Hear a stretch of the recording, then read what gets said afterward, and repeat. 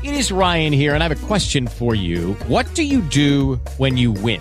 Like, are you a fist pumper, a woohooer, a hand clapper, a high fiver? I kind of like the high five, but if you want to hone in on those winning moves, check out Chumba Casino. At ChumbaCasino.com, choose from hundreds of social casino-style games for your chance to redeem serious cash prizes. There are new game releases weekly, plus free daily bonuses. So don't wait. Start having the most fun ever at ChumbaCasino.com. No purchase necessary. VGW Group. Void where prohibited by law. See terms and conditions. 18+.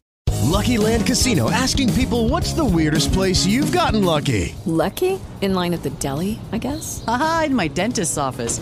More than once, actually. Do I have to say? Yes, you do. In the car before my kids' PTA meeting. Really? Yes. Excuse me, what's the weirdest place you've gotten lucky? I never win and tell. Well, there you have it. You can get lucky anywhere, playing at LuckyLandSlots.com. Play for free right now. Are you feeling lucky? No purchase necessary. Void where prohibited by law. 18+. Terms and conditions apply. See website for details.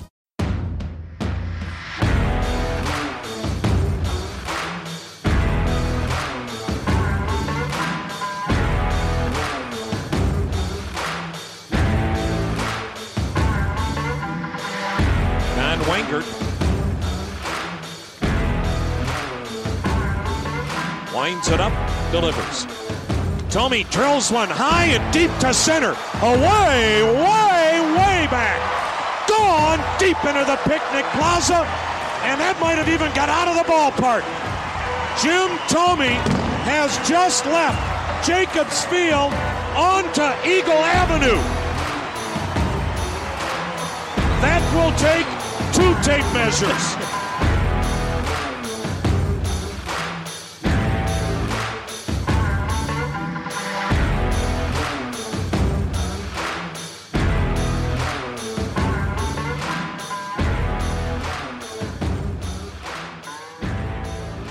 Welcome back, everyone, to another episode of Just a Bit Outside, our Cleveland Indians podcast here at the Buckeye Scoop. I am your host, Brandon Castell.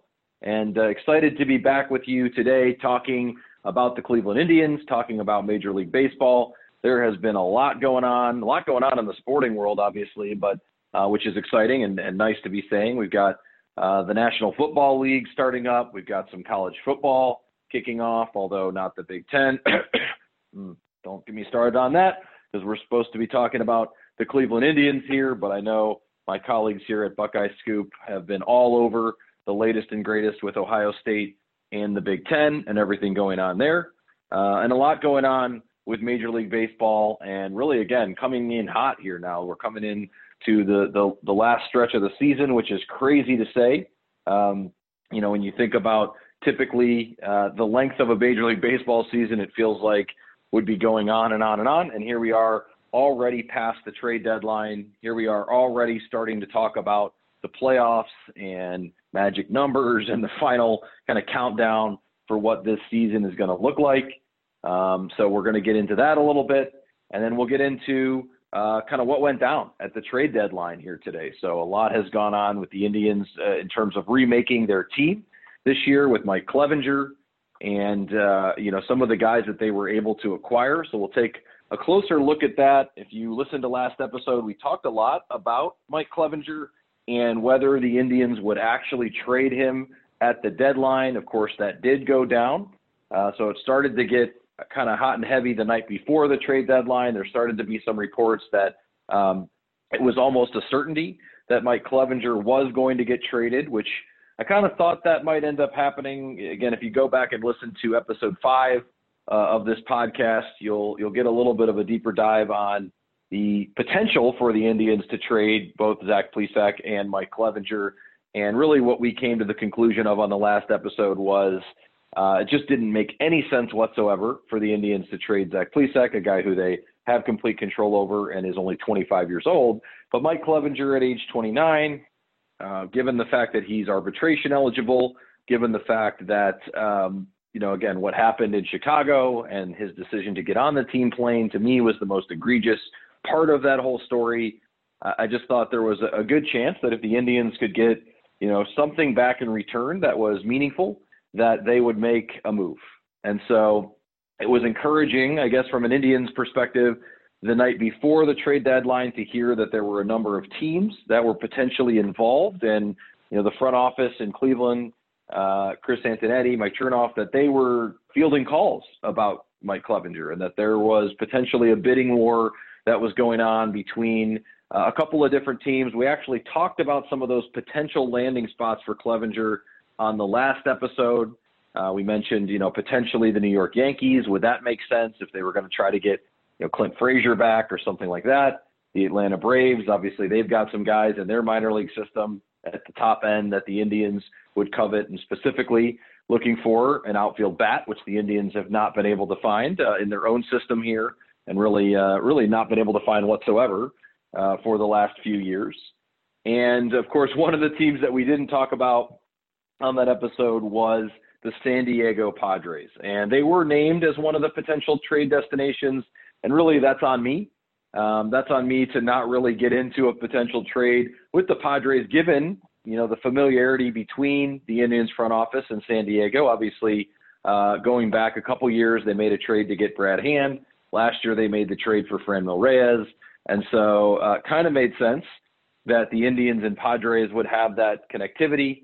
Obviously, the Padres are a young baseball team, but they are a team that is loaded with minor league talent, or at least they were heading into the trade deadline. So that was really on me that we didn't get into, potential trades between the Indians and the San Diego Padres on last week's episode.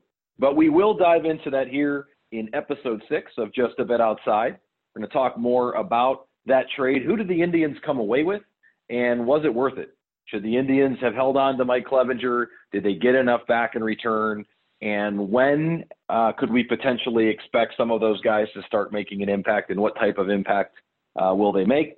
We're going to talk a little bit more about the Indians pitching rotation, which has been phenomenal this season. Obviously, with Shane Bieber, he continues to be dominant and essentially setting himself up right now as the clear front runner for the Cy Young Award, potentially for the MVP as well.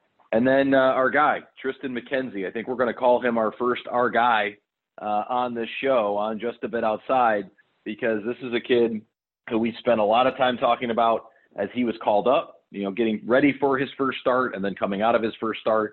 And so it's been really exciting to watch this kid kind of take that spot and run with it as potentially another young stud in the Indians rotation. And if he can keep this going, then you're talking about a kid that really would fill out that 5th spot and give the Indians, I would have to say, if not the best rotation in baseball, at least the most complete rotation in baseball. There may be someone out there that has, maybe a better front end, but I think the Indians top to bottom in their 1 through 5 probably could stack up with anyone else in Major League Baseball. And so we'll talk about those guys today, and then just a little bit more on where are the Indians today, what's been going on in the league, and what should we expect down the stretch. Where do they stand in terms of the division, and just get into that a little bit today. But excited to be on with you again for another episode. If you're interested, you can follow our show on Twitter at Just Outside Pod. You can follow myself at BCast Ohio. And of course, if you're listening to this, please leave us a good review, leave us a 5-star rating, like us if you like the show. And again, we're excited to be able to bring you a great variety of podcasts here at the Buckeye Scoop, and including a little bit here on Major League Baseball for our fans in Cleveland, Ohio. I actually got a chance to get out of Cleveland, Ohio for the first time in quite a while. I went on my first airplane over the last week, so that's where I've been since this whole kind of COVID-19 situation erupted back in March. And so took my first flight, went to visit my brother in Kansas City. Just so happened, of course, the Indians were playing the Royals over the last few days, but went to visit my brother in Kansas City, and I can tell you, great experience. So again, not a lot of folks in the airport, not a lot of folks on these flights, but it was a really good experience, better than I would have expected traveling in the midst of this. So, actually kind of was a relaxing experience to get on an airplane, had the mask on the whole time. Everybody had their masks on, all of that, staying safe. But that was my first real trip outside of the area since all this has gone down, and had a pretty wild weather experience in Kansas City. When I got to Kansas City, when I left Cleveland, it was, kind of mid-60s and rainy on Saturday. Left Cleveland and got to Kansas City, and it was low 90s. went out on a boat for Labor Day. It was, again, 90, 91. And then all of a sudden woke up on Tuesday and it was about 58 degrees in Kansas City. So kind of a wild swing. Obviously, if you're following some of what's going on in Denver, you know that that's not the only place they had a wild swing. I think Denver was 90 degrees on Sunday or Monday, and then they were expecting to get up to 6 inches of snow in the next couple of days. So pretty crazy weather going on right now here in Cleveland. Obviously, heard there were some crazy storms while I was gone, but came back to kind of low 70s. So it's been great here, and hopefully we'll continue to see good weather through the rest of this Indians baseball season. But let's get into it a little bit today on the big trade that the Indians made at the deadline. Kind of want to start with that because I think that is the most interesting topic right now around the Indians. So the Indians made another big trade with the San Diego Padres, and this should not have come as a surprise to us because this is now really the third big trade that the Indians front office has made with A.J. Preller, the GM in San Diego. And I mentioned this already, but the first one, they made the trade back in 2018 to pick up Brad Hand. They needed a new closer. They traded, at the time, probably the most talked about prospect in the Indians farm system. Maybe not their highest rated, and especially certainly given his kind of positional situation, maybe not a guy who is going to be in the long-term plans. But Francisco Mejia, back in 2018, if you remember, was probably the most talked about player in the Indians farm system. And so they dealt Francisco Mejia to San Diego for Brad Hand. And then last season, they made a big trade with the Padres as well. Now, it was a 3-team deal. The Cincinnati Reds were involved, and that was the trade. A lot of people don't necessarily think about that one as much because the Indians sent Trevor Bauer to the Reds in that trade, but they got back Franmil Reyes along with Yasiel Puig and 2 other prospects, Logan Allen and infielder Victor Nova. So the Indians really ended up kind of getting most of the players, or getting the most of that trade came from San Diego, while the Padres, ended up kind of getting a prospect of their own, and the Reds ended up with Trevor Bauer. And so that was, again, another big trade with San Diego. And then the Indians at the deadline this year acquired a boatload of prospects from the Padres in exchange for Mike Clevinger. So it's crazy to think the Indians have now traded Trevor Bauer, Mike Clevinger, and 2-time Cy Young Award winner Corey Kluber, all really within the last year. Talking about really the front end of what was, again, one of the best rotations in baseball, and the Indians have traded all 3 of those guys. Now, that's obviously a problem for some teams when you don't have that kind of depth. Now, the Indians have had some tremendous young pitchers who we'll see how they pan out long term, but it looks like, they haven't missed a beat with their rotation. And in getting players back, instead of letting those guys go in free agency, the Indians have been able to really replenish their minor league system. And so, we'll see. Again, prospects are just that. They're prospects until they actually get to the major leagues, make an impact. And so, again, you got to think that the team that got the best player typically wins the deal until they don't, right? So right now, maybe with the exception of the Corey Kluber trade because he's been hurt with Texas, but in the Trevor Bauer trade, he's been phenomenal for the Reds, and we'll see kind of how that pans out. But obviously, Franmil Reyes has also been phenomenal. So in that case, I think the Indians obviously won, even if you consider the Reds to have won that trade as well. Again, if they don't keep Bauer long-term, then I think you got to say the Indians ended up winning that trade, at least between the Reds and the Indians. And then with the Mike Clevinger trade, again, right now the San Diego Padres have won that trade because they got a front-end starter. If he pitches like that, they got a front-end starter, and they gave up a handful of prospects. We don't know exactly what those guys will turn out to be. But the weird thing about this trade was the Indians did not get one of the top-line players in the San Diego Padres system. And so some people have been critical of that. Obviously, San Diego has a great farm system. They were one of the top 5 ranked farm systems in all of baseball. So, the number 7 through 10 prospects in San Diego might be the number 3 through 5 in, another franchise. But at the end of the day, the Padres were able to get Mike Clevinger. They were able to make some other moves at the deadline, and they weren't willing to part with any of their top 5 prospects. And so that was something that was interesting that came out of this. And San Diego ended up pulling, what could be a number 1 or number 2 starter.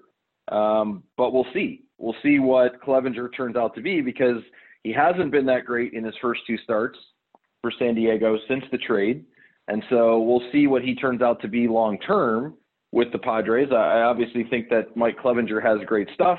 He has the stuff to be a number 1 or number 2 starter, but he hasn't really put it all together. And he really hadn't put it all together in Cleveland for more than maybe a half a season at a time. There were times that he looked dominant. There were times that he looked like one of the best pitchers in baseball, and then an injury would creep up and cause a problem where, he wasn't able to continue and keep that momentum going, and he'd be starting over from scratch. So it made sense on a lot of levels for the Padres. They're in the thick of things for the first time in a long time.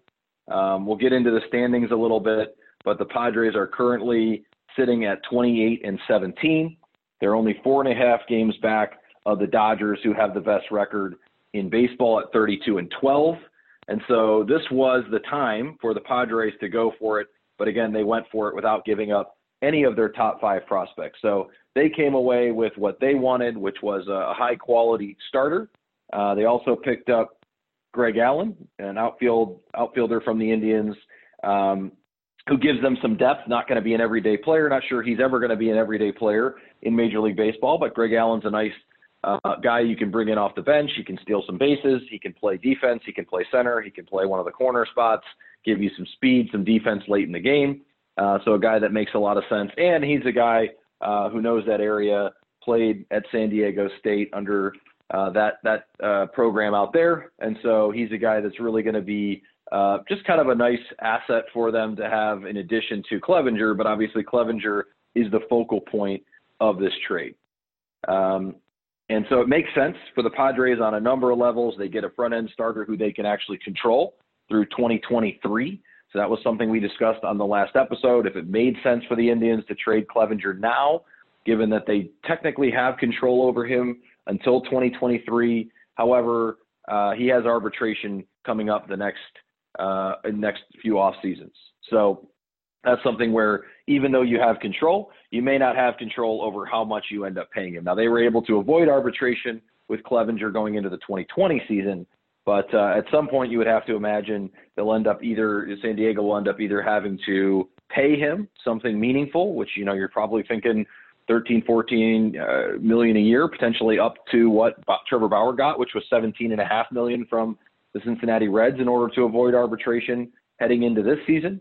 Or you got to go through arbitration, and that could end up being a very similar number, could end up being a little bit less, but doesn't always end up, being a very clean process. And so the Indians avoid arbitration, avoid having to worry about that with Mike Clevenger, and they get a quantity number of prospects over really a quality number of prospects. And so not to say that the guys they got aren't quality, but this was not the kind of trade deals that we had been talking about on the last episode, which were, Clevenger going to the Yankees, Clevenger going to the Atlanta Braves for one of the top outfield prospects in their system. That's not what happened with this trade. The Indians did not, as I mentioned, get one of those top 5 prospects, but they did land basically an entire new farm system. And that includes an outfielder. That includes outfielder / first baseman Josh Naylor, catcher Austin Hedges, and right-handed pitcher Cal Quantrill, all of whom got added to the Major League roster, right after they were brought over and actually made their debut essentially in that next game. And so you've got 3 guys who are Major League ready, and then they also added a couple of minor league players in shortstop Gabriel Arias, minor league left-hander Joey Cantillo, and minor league infielder Owen Miller as the kind of final 3 guys to round out the trade. So there you have it. The Indians traded Mike Clevenger and Greg Allen to the San Diego Padres for 6 players, 3 young players who are on the Major League roster, and 3 minor league players who were really kind of the key, I would say, prospects in that trade, obviously being Miller, Cantillo, and Arias. And so those are the 3 guys that you're going to really be judging this trade on, although I think they're hoping they can get some quality out of Naylor, Hedges, and Quantrill. They also owe San Diego a player to be named later as well. But that's the trade. That was the big deal for the Indians at the deadline. Crazy to think, again, that those guys who were such a key part of this rotation, the World Series rotation, when you think about Corey Kluber, when you think about Trevor Bauer, when you think about now with Mike Clevenger, even Danny Salazar, those guys no longer being a part of the team. Obviously, this is going to be a new era of Indians baseball, and not that that's something that Clevelanders are not used to here. A lot of turnover with this roster, but give the front office credit. Even though they haven't been able to keep some of the big names for the long term, they've done a good job of turning over the roster, making trades, finding guys in other team systems that can come over and be a part of the next wave. And so, that's something to keep in mind as you look at this trade. They didn't get Clint Frazier and Miguel Andujar from the Yankees. They didn't get one of the top outfield prospects from the Braves, which we discussed on last week's episode. But they did go back to a farm system that they know well. So that tends to be a very kind of important piece here. We talked about that on a previous episode when it came to the Bartolo Colon trade with Montreal, how the Indians had a really good understanding of the Expos minor league system. And so, they were able to go out and find a guy. Not obviously everyone knew who Brandon Phillips was at the time, and he was the guy that, really was the marquee name in that trade. But they were able to go out and pluck a Cliff Lee, who was in a lower level of the minors. They were able to go out, and pluck a Grady Sizemore in that trade. And so that's how they end up winning that trade. Even though Colon, again, has outlasted all of those guys, that's how you end up winning a trade when you feel confident about your understanding of that team's farm system and some of the guys that you can go out and get out of that farm system. And so they end up going and making this trade, getting 6 guys from really a loaded farm system. And they ended up with the number 7 overall prospect, according to MLB.com, in Arias, the number 9 prospect in Cantillo, who's a left-hander, which is always a nice find if you can get one. And then the number 11 prospect in Owen Miller, who's a middle infielder that has already drawn some comparisons to Kansas City's Whit Merrifield, or I've heard Ben Zobrist's name brought up a few times. So a guy who could really be, play anywhere in the middle of your infield, just be a scrappy player, and some really high things, some high praise for him. If you dig in and start reading a little bit on Owen Miller, a lot of high praise. In fact, he was the number 9 prospect in their system last year. So he's a guy who's been hovering right around the top 10 in that farm system, which has been loaded. If you go back to last year, they had even more of those guys that are now in the majors or in their minor league system. So to be the number 9 ranked prospect in their system a year ago, that's a pretty good baseball player. And if you go back to 2018, Cal Quantrill was their number 11 rated prospect, and Josh Naylor was number 15. And then, of course, they got Logan Allen last year in the trade, in addition to Franmil Reyes, and he was ranked number 8 in their farm system. So a lot of guys that they've pulled from what is really rated as one of the top 3, I think I saw it as high as number 2 rated farm system in all of baseball. So, even though they didn't get that top of the line guy, they went out and got a bunch of guys from a system that is very, very highly rated, and not only in theory, but has started to really produce some guys who are really becoming more than just prospects at this point. And so, that's one of the key things as well, is that a lot of these guys have started to turn into actual players. Quantrill had pitched with the Padres this season. He had thrown 17 innings, and he had in 10 games had a 2.6 ERA. So you've got guys that are starting to actually do something at the major league level versus just relying on their minor league numbers. And then, of course, obviously, Fernando Tatis is taking the whole league by storm. Not originally a San Diego Padres minor league guy. That's one of those kind of fortuitous situations for the Indians. Fernando Tatis, originally part of the Chicago White Sox system, came over to the Padres in the trade for James Shields, which I'm sure everyone in that system is now regretting, since he looks like, the next great shortstop prospect in all of baseball. But you're starting to see more and more of these guys actually come up and make a difference. Josh Naylor was hitting 278 with the Padres this season. So again, that's a guy who, was one of the highest rated prospects in their system going back to 2018. And so this year you're starting to see him contribute at the major league level, which I think is a great sign that he's actually going to be able to contribute at that level. He had played in 18 games, 36 at-bats, 10 hits, 1 home run, and a triple. So this is a guy who was starting to contribute at the major league level, which is a good sign. So they got a couple guys that are major league ready, and then they got some guys who are really going to be, part of the future for the Indians. And the Padres gave up 7. They didn't give up, again, any of their top 5, but they gave up 7 of their top 30 prospects at the deadline, and they only dropped to the number 3 system in baseball, according to MLB.com.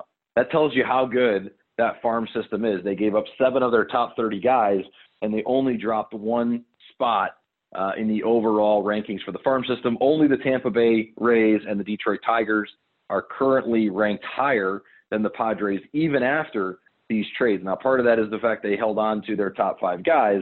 The other part of that is that this is an incredibly deep farm system with a lot of talent, and I think the Indians knew that from some of their past trades, and they made that a focal point, obviously, of the Mike Clevinger trade.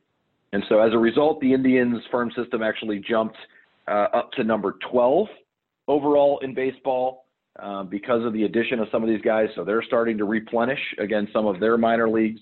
They haven't always done a great job of developing their own prospects, guys they've drafted or signed, but they've done a great job over the years of trading for guys in other people's farm systems.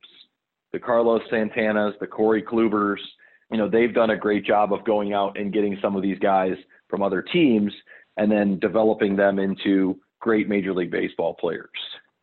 So here's what MLB.com had to say following the trade. They said the Indians should climb towards the top of the list. They're talking about these farm system rankings in the coming years because they have a system full of young talent on the rise. 9 of their 12 best prospects have yet to turn 21. So the Indians now have some of these really young guys who they can develop over the next few years, get to the major leagues in their early 20s, and maybe have another Francisco Lindor or another Zach Plesac who can come up and be, an immediate impact type guy. And so that now includes both Arias and Cantillo, so 2 of the key points in this trade. Both of those guys are only 20 years old and will likely end up being, potentially the most important part of that trade. If those guys don't pan out, then probably not a trade the Indians are going to win. But again, they have a pretty good track record of finding those guys lower in the system, finding those guys maybe outside of the top 5, not necessarily going for the one big guy, the one big prospect that they needed to get out of a trade. And so let's take a closer look at this deal and whether the Indians got enough in their trade for Mike Clevinger. First, we got to look at the 3 players that they acquired in the trade on Tuesday. Although the guy they got last year, Franmil Reyes, has really been the star of the show lately for the Indians. So in the game, right following that trade deadline acquisition, he came out, Franmil Reyes came out, went 5 for 5 with a home run and 2 doubles to welcome his new and former teammates to the Indians. So Franmil Reyes, the Indians picked him up at the deadline, and we mentioned that already last year in the trade with Trevor Bauer. Reyes having a fantastic season for the Indians, got off to a little bit of a slow start, but really started to pick it up. I thought those 2 kind of moonshot home runs that he hit in Detroit really got Franmil Reyes going. I think that kind of jump started him. Oh yeah, I can hit this ball a really long way, and he has been ever since. So for the season, he now in 153 at bats this season, he has 8 home runs, 8 doubles, second on the team in RBIs with 25 behind Jose Ramirez, hitting .314. This guy has just been an incredible find for the Indians, and it's unfortunate he doesn't play outfield. He's designated really to just being the designated hitter. But other than that, an absolute find for the Indians. And so that's encouraging when you think about making another trade with the Padres, because Franmil Reyes wasn't one of those top 5 guys. He wasn't a guy that, everybody thought was a can't-miss prospect. If you go back to 2018 or even last year, he was not a top 20 guy. I went back and looked at the numbers, looked at the rankings from MLB.com, a few other sites back in 2018, and Franmil Reyes was not even one of the top 20 prospects in the Padres farm system heading into that season. So the Indians clearly feel like they can find some of these deeper prospects in other teams' farm systems. They feel like they did that with Franmil Reyes.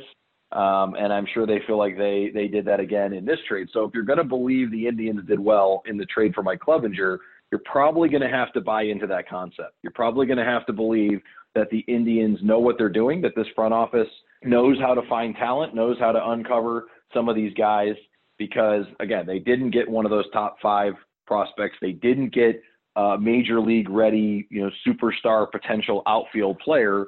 Now, maybe Josh Naylor can be an everyday starter, but he's not, that superstar top tier prospect outfield hitter that everyone thought the Indians needed. If you're going to give up Mike Clevinger, you got to get an everyday left fielder, everyday right fielder, center fielder, even pretty much anywhere in the outfield who is, kind of a sure thing. And they definitely did not get that in this trade.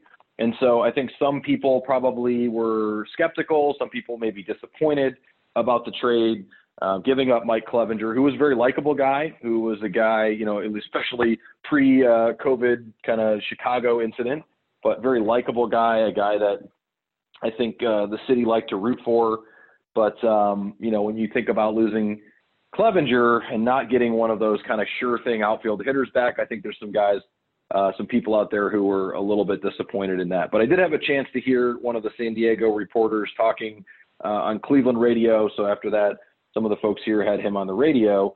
And one of the things that he was talking about is how A.J. Preller, the Padres general manager, basically told everyone going into the deadline they were not going to give up any of their top 5 prospects unless they were getting, a Max Scherzer type guy. And so without that, and there really wasn't that kind of a trade out there, that they were not going to be giving up any of those top 5 guys. And so, again, you got to think about the Padres system a little bit differently than you think about a lot of other systems, because most of these top 5 guys were recent first-round picks and guys that the Padres have invested pretty big money into because that was the more important part of their team, the more important part of their franchise was this minor league system. Their major league system up until, maybe last year, now this year, was more of an afterthought. It was building up this top-tier talent in the minor leagues. Okay, round 2. Name something that's not boring. A laundry? Ooh, a book club. Computer solitaire, huh? Ah, sorry, we were looking for Chumba Casino. That's right, ChumbaCasino.com has over 100 casino-style games. Join today and play for free for your chance to redeem some serious prizes. ChumbaCasino.com. No purchase necessary. Void where prohibited by law. 18+. Terms and conditions apply. See website for details. And so Mackenzie Gore, Luis Patino are the top 2 pitchers in their farm system. Gore in particular was the number 3 overall pick in the 2017 draft, and he was the 2019 MLB Pipeline Pitcher of the Year. So that's your number 1 pitcher, a guy who was taken number 3 overall 3 years ago and was rated really the top pitcher in the minor leagues a season ago. You're not getting that guy. You're not getting Mackenzie Gore from the Padres unless you're, again, sending them a sure thing front-end ace. And I just don't see Clevinger fitting that bill. C.J. Abrams is a 19-year-old shortstop who they think can hit maybe 15, 20 home runs a season, steal 30 bases. He was the 6th overall pick in the 2019 draft and the Rookie Arizona League MVP. He hit .401 with 23 extra base hits and 14 steals in 32 games. You're not getting him. So you're starting to see the picture, when you think about Mackenzie Gore, Luis Patino, C.J. Abrams as their top 3 prospects, those guys are just not guys that they're going to make available. And so then you come down to the next guy, catcher Luis Campusano, looks like their catcher of the future. He was the first catcher off the board in the 2017 draft, and he signed with the Padres for $1.3 million after they took him in the 2nd round. So that 2017 draft worked out nicely for them. They took Mackenzie Gore with the number 3 overall pick, and they took Campusano with the 39th overall pick and committed big dollars to him. $1.3 million is a big contract for a 2nd-round pick. So, again, these are guys that they really committed to. They took those kind of high-end guys that typically require bigger signing bonuses, bigger contracts, and those are the guys that they've been committing to. And then the guy who I would have liked to see them come away with in this trade would have been Robert Hassell, who's a 19-year-old and their top outfield prospect. He was the 8th overall pick in the 2020 draft. So again, you're talking about guys who are really fresh, real guys who have been recently added to the farm system, and a bunch of guys that were taken in the first or second round and that were given big signing bonuses, big financial commitments for minor leaguers. And so, this is something where the Padres were just not going to trade any of these guys, and they don't really have to. They've got a young roster. Obviously, they feel like they need to do something to make a run at it right now. They haven't been competitive in quite some time, but this is not a situation where they were going to be trading a lot of these guys. So this system's basically loaded with top-tier first-round talent. Again, they also had Taylor Trammell in their minor league system, which is who they got back in that Trevor Bauer, Franmil Reyes deal. And so Trammell was a guy who, again, maybe the Indians could have gotten their hands on. He did end up getting traded to Seattle for Austin Nola. So that was a guy that maybe if you thought they could get an outfielder. I don't know how to feel about Taylor Trammell. He now has had 2 different teams essentially give up on him, 2 different teams trade him. Now, not that they didn't get anything back. Obviously, the Reds got Trevor Bauer back in that deal. And then obviously the Padres got Austin Nola back. But now you're talking about a guy who's been traded to 2 different teams. And he was also passed up by 30 teams in the 2016 Major League Draft, despite being, the player who was arguably the best talent on the board. So something about this guy, teams are not necessarily, seeing him as a long-term solution. So maybe there's something going on there. Would have liked to see the Indians get their hands on a guy like Trammell, somebody or Hassel, somebody who's a minor league, big-time outfield prospect. But other than that, again, you have to kind of buy into the fact the Indians are going to be able to develop some of these guys. So let's start with the 3 major league guys, and we'll kind of go from there and then move into the next section. So Josh Naylor, mentioned him. He's the outfielder they got in this deal, can also play first base. He's a guy that, again, another high draft pick. He was the 12th overall pick in the 2015 Major League Draft. So this is a guy who has been very, very highly rated in the past, but just never got those everyday at-bats in San Diego. As I mentioned, he was doing pretty well in the limited at-bats he was getting in San Diego, hitting .278 this season. And he should get plenty of at-bats for the Indians down the stretch, or at least in the future, against right-handed hitters. The Indians, at the time of the trade, had the worst outfield OPS in the American League at .572. Naylor's was .732. So you're talking about a guy who, potentially could give you some pop, potentially could give you another nice bat. Hasn't exactly done that so far since coming over. He has played in 8 games with the Indians now, and he has 5 hits in 25 at-bats. He's driven in 2 runs, and he has scored 3 runs. He's hitting .200, slugging .200 in 8 games. So hasn't done a whole lot since coming over so far, but it's early. Obviously, the Indians in general have not been doing a whole lot, although they've had some breakout offensive games. But Josh Naylor is one of those guys that you kind of need him to be at least serviceable for this trade to be looked at fondly, because they needed an outfield bat. They needed somebody who could hit from the corner outfield spot. Although Tyler Naquin has come on this season, he's played really well for the Indians, or at least pretty well for the Indians. His batting average is actually lower than I expected it to be. He's only hitting .247 at this point, 23 strikeouts and 2 walks. So not a great ratio there, but he does have 4 home runs, 19 RBIs in just 25 games since coming back from injury. So, you've got maybe something in Tyler Naquin, and then you've got to find a left fielder. And so you're rotating right now, Jordan Luplow. You're rotating, Josh Naylor now in there. Oscar Mercado got called back up when they dealt Greg Allen in that trade to San Diego. So hopefully between those guys you can find something. But Naylor's one of those guys. He's 23, so very promising potential player for the Indians. But again, not one of those necessarily thought of high-end prospects in this deal. The other guy who they got in this trade, who is major league ready and potentially can help them down the stretch, is Cal Quantrill. He's 25, right-hander, and he's been pretty good in relief for San Diego. He posted a 1.71 ERA in 17 in the 3rd inning, so he pitched 10 games with the Padres and should be able to add some depth for the Indians in the bullpen. This is a guy who didn't quite make it as a starter, was drafted as a starter. He was actually, again, fitting with the theme here, the number 8 overall pick in the 2016 Major League draft out of Stanford.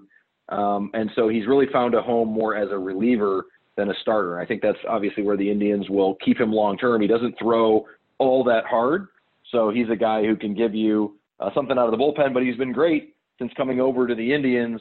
Pitched in 3 games. He's thrown 3 2/3 innings, has yet to give up an earned run. Now, he did give up 2 unearned runs the other night, but has yet to give up an earned run since coming over to the Indians. He struck out 3 and not walked anyone in those 3 2/3.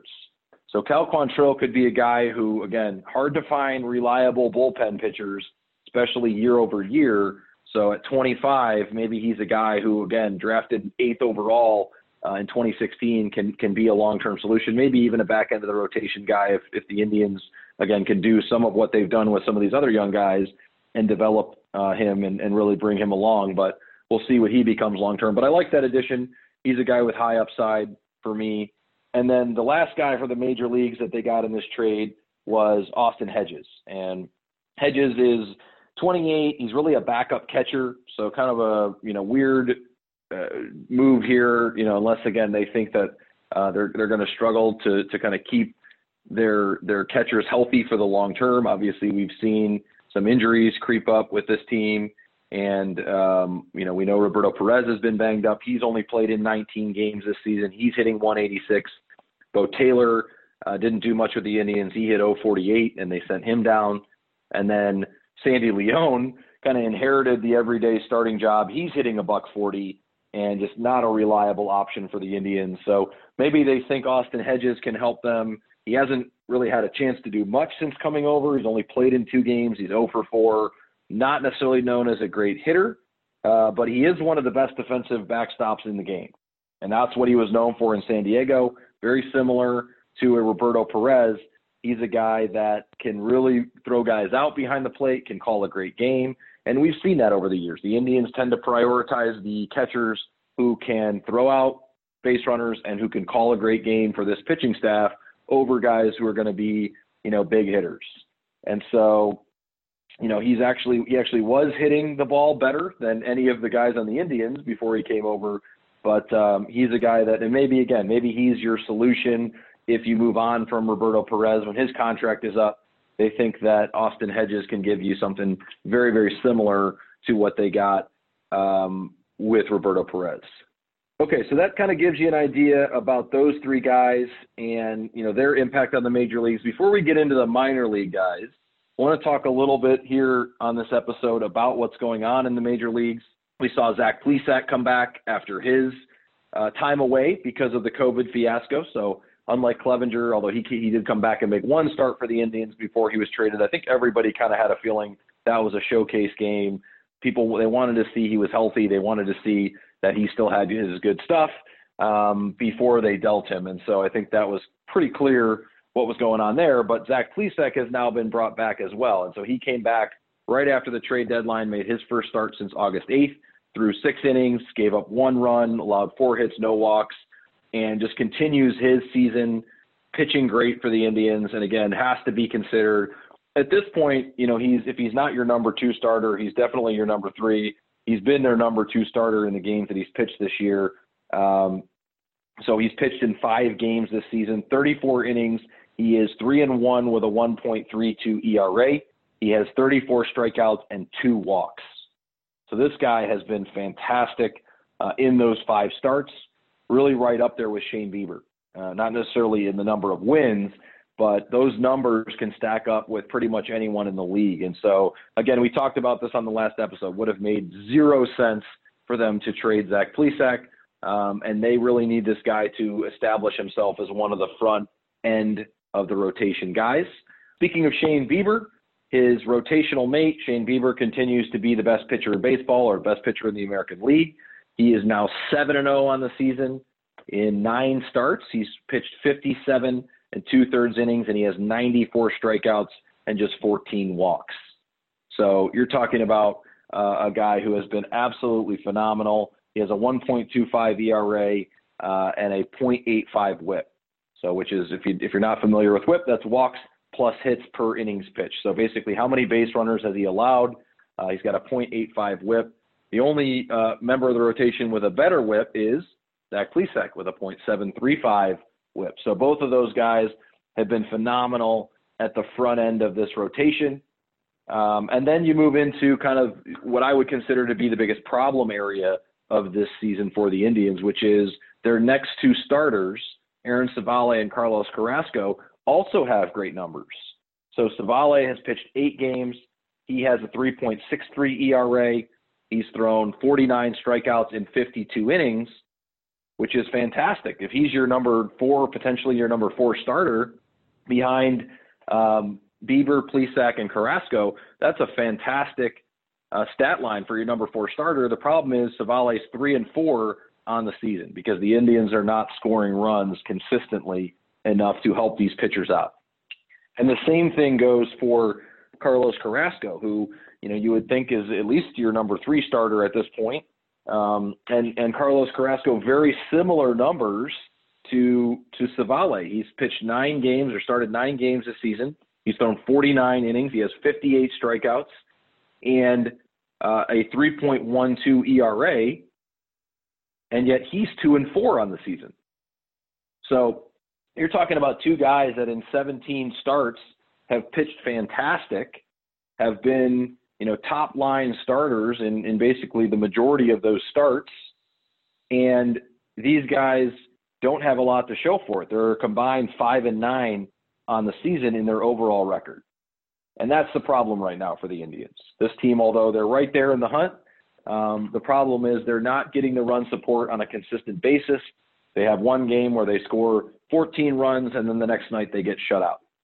And so that's something that you really have to kind of figure out down the stretch. I know you can't just turn around and share some of those runs from the night before, but this is the problem for the Cleveland Indians, that you've got these guys who are pitching great, who are really putting you in a position to win every single night, and yet these guys are not getting the support that they need. And there was an interesting stat that was shared on Twitter by Jacob Rosen.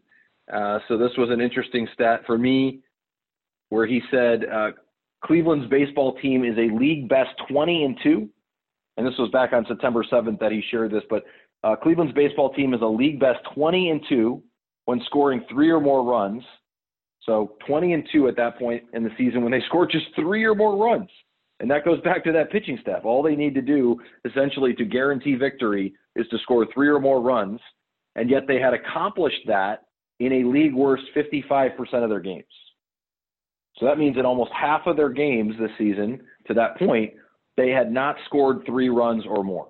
And in the games that they did score 3 runs or more, they had essentially a 91% winning percentage. Insane. I mean, that's what we're talking about. That's why the Indians are not running away with this division, because they're just not scoring enough consistently.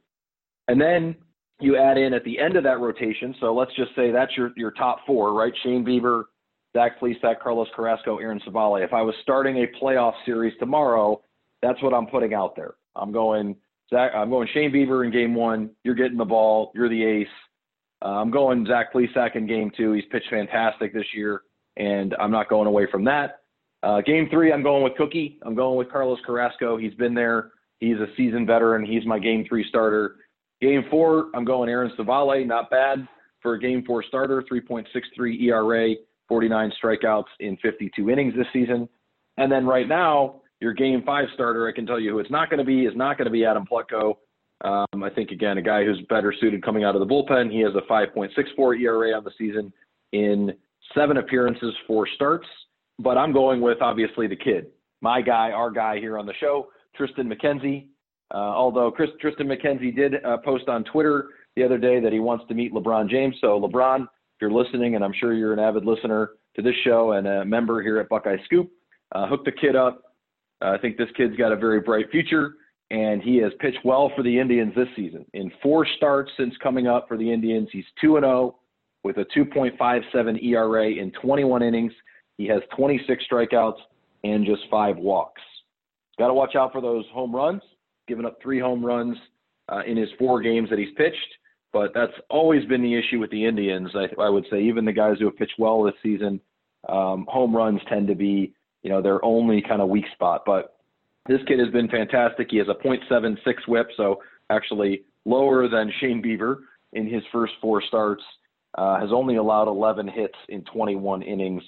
And again, if this guy's your number 5 starter, then I think you're in good shape. You give yourself a chance to win every single night with one of these 5 guys on the mound. Now, can they hit enough? We don't know. But those 5 guys give you a chance to win. And so the Indians are winning, maybe not as much as they should be with that type of a rotation, but they are winning enough to be in the hunt. And so we'll get into that here in our last section for this week. I'll get a little bit deeper into some of those other prospects from the trade next week on episode 7 of our podcast here.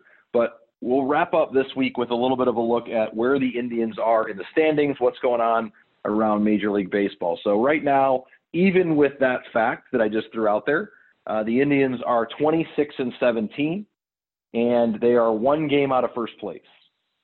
Now, the game, that game is behind the Chicago White Sox. And I told you back in probably episode 2 or 3 of this series that the Chicago White Sox are a talented team, a lot of young players. They had one of the best farm systems in baseball. Some of those guys are up in the big leagues now. They've signed some veterans. They were going to be in the hunt, and here we are. Here we are. They are now well in the hunt, and they are 27-16, and they are scoring a lot of runs. So, they are actually the highest scoring team in the American League right now. They have 230 runs scored this season. They've allowed 171 runs as a pitching staff, and that is an American League best plus 59 in their run differential this season. The Indians, right behind them, again, 1 game back, the Indians have allowed 129 runs this season, which is the lowest number in the American League. No surprise there. 129 runs allowed. In fact, that is the lowest number in all of baseball. So the Indians have allowed the fewest runs in baseball to this point. So again, 26-17, 1 game out of first sounds pretty good. But when you hear that, obviously you think about what could be. The only team that's even close to that is the St. Louis Cardinals that have allowed 133 runs on the season. But when you think about the Los Angeles Dodgers being 32-12, 20 games over 500, they've allowed 151 runs. Now they've scored 252, so they have an insane run differential. That offense has just been ridiculous. They're a plus 101 on the season.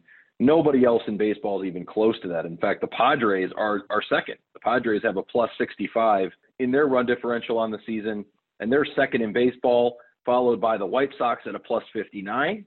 And then the Atlanta Braves are right behind them at a plus 52. Cleveland Indians right behind them at a plus 49. So, again, they've allowed a league low 129 runs, but they have scored just 178 runs on the season. And that's one of the lowest outputs in the American League. Only the Texas Rangers and the Kansas City Royals have scored fewer runs this season than the Indians in the American League. Looking at the National League, which you would typically expect to be a lower scoring league, although they are using the designated hitter this season, there are some teams, below 178, most of the NL Central, other than the Cubs, the Pirates, the Reds, the Brewers, the Cardinals, all below that number. But that's it. And the Miami Marlins. Those are the only teams in the National League that have scored fewer runs than the Indians this season. So one of the worst offenses in baseball, although they have shown glimpses, they have not been able to consistently produce, and that's why they're in this position where they're 1 game back of the White Sox, and they're tied with the Minnesota Twins. Minnesota Twins are 27-18, so they have 1 more win and 1 more loss than the Indians. They actually have a 600 win percentage. The Indians are 605, but tied for the division right now. And again, this is going to be a battle down the stretch between the Indians, between the White Sox, and between the Minnesota Twins. And the Indians didn't do themselves any favors this week. They had a chance to really put some distance between themselves. They won 2 out of 3 over the weekend against the Brewers. and then they came out and dropped 2 of the first 3 games against the Kansas City Royals. So they won on Monday night 5-2, and then they lost 8-6 on Tuesday, and then last night, being Wednesday night, they lost 3-0 to the Royals. So another great example where they just didn't get it done. They couldn't get any hitting, and they lose a game 3-0. So, again, this is something they've got to figure out. They've got a 3-game series coming up against the Twins in Minnesota, where they got worked earlier in the season. They've got a 2-game series coming up at the Chicago Cubs, which is going to be tough.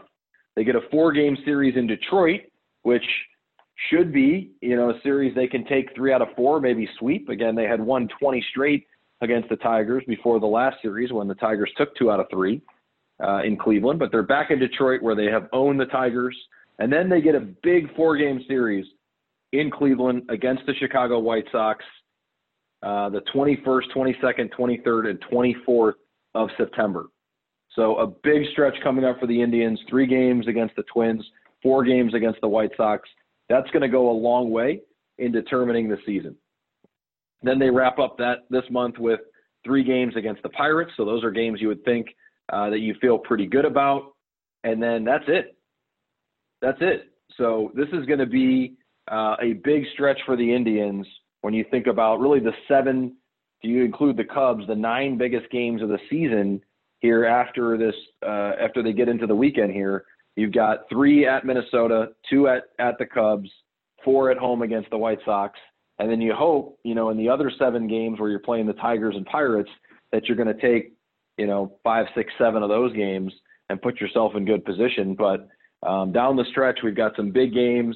This has actually been pretty fun. I said that at the beginning of the year when we had our first episode, and it feels like it was just yesterday.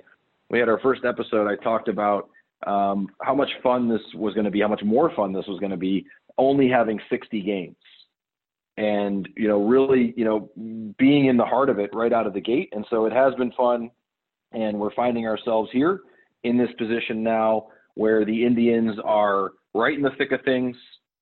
They are, right there in a 3-way battle. And they only have 17 games left in this season. So 26-17 with 17 games left in the season. And they continue to play well on the road. They're 14-7, but just 12-10 at home. And they're splitting against teams that are over 500. They're only 9-9 on the season against teams that are over 500. The good news is the White Sox are even worse. The White Sox are 7-11 against teams that are over 500. So they've really beat up on some of the lesser teams. The Twins, however, are 11-6 against teams over 500. So the Twins right now, to me, have shown that they are the better team out of this kind of three-man team because they've been able to do it against better teams. The Indians should be right there. Again, when you have the lowest runs allowed in baseball, you should be right there and be able to beat anyone. But the problem with the Indians this year and the problem with the Indians in years past is that they struggle against good pitching. They struggle to get hits against good teams. And that's where this season is going to be won and lost. Is this lineup good enough to get hits when it matters? Obviously, it's a very strange year, not just with COVID-19, but the fact that Terry Francona really has not been around for much of it because of some of his health problems. And we wish Tito the best, obviously, there. He's been fantastic to have in the city of Cleveland as the manager. And I know he was in the ballpark the other night, so hopefully he'll be back in the dugout here soon. But Sandy Alomar Jr. has done a fantastic job of leading the way for this team and trying to keep things as normal as possible. So the Indians really need to make sure they take care of business over these next 17 games, set themselves up for success, because if you look around the rest of the league, it's not exactly what we thought. So if you look around the rest of the American League, and we'll kind of wrap up with this, the Oakland Athletics are 26-15. I thought they would fade away, but they're right there in the hunt. No one else in that division has done anything. The Houston Astros are second in the division at 22-22, and they're 3-7 in their last 10 games. Then you go to the American League East. We've been talking all year about the Yankees, that lineup. Oh my goodness, this team's going to be unbeatable. They score an insane amount of runs. They're not even leading the league. They're last in the American League East in runs scored this season. That is insane to me. When we sat here 3-4 weeks ago and said, how is anyone going to beat the Yankees? They're just putting runs up at an incredible rate. They're now They now have scored 202 runs on the season, which is lower than the Twins. It is more than the Indians, but lower than the Twins, lower than the Red Sox, who are 15-29, lower than the Baltimore Orioles, who are 20-22, and lower than the Toronto Blue Jays and Tampa Bay Rays, both of who are ahead of the Yankees in the standings. So the Yankees right now are scheduled to make the playoffs in this expanded format at 22-21, but there's a very good chance the Yankees could be out. And if the Yankees are out, or if they're any version of what they are right now, then I think the door is wide open, because they're the team that was obviously made to really, be able to destroy other teams with that lineup. So when you think about the Tampa Bay Rays leading the American League East, or the Toronto Blue Jays being 24-19, you think about the Twins, the White Sox, you think about the Oakland Athletics, those are all teams that Cleveland can beat. With this pitching staff, absolutely. Those are all teams that again, I haven't necessarily looked at Tampa closely enough to say exactly what's going on there. Maybe we'll take a look at them on the next episode, but I didn't think they would still be around at this point at 28-15, 13 games over 500. Their pitching staff's been great. They've only allowed 180 runs on the season. Again, that's 51 more than the Indians, but I would take the Indians against any of these teams right now except the Twins. I don't think they've proven this year that they can beat the Twins with that Twins lineup, that they've been able to get home runs, especially off of this pitching staff. So to me, this series coming up against the Twins will tell me a lot, because I like the Indians in a matchup, in a playoff series against any of these other teams. Maybe the Yankees, if they figure it out over the next 2 to 3 weeks, then, that would be the one team I probably wouldn't want to play, given the history, recent history against the Yankees. But other than that, this season has shaped up to be very, very winnable for the Cleveland Indians. Now, maybe nobody matters in the American League if the Los Angeles Dodgers are going to run away with this at 32-12, but the Indians are right there. How crazy would it be if somehow the Indians made it to the World Series and they were facing off against Mike Clevinger and the San Diego Padres? That would be fantastic. Shane Bieber, Mike Clevinger, game 1, or Zach Plesac and Mike Clevinger in game 2. What a storyline that would be. The two COVID Chicago guys facing off in the World Series in game 2. But we'll see. That's a long ways off still, but going to be here before you know it. So appreciate you joining me for another episode of Just a Bit Outside. Again, you can give us a follow on Twitter at Just Outside Pod. You can follow me, your host, Brandon Castell, at BCastOhio. And certainly you can follow Buckeye Scoop and Scoop Pods on Twitter as well. And we look forward to catching up with you again next week.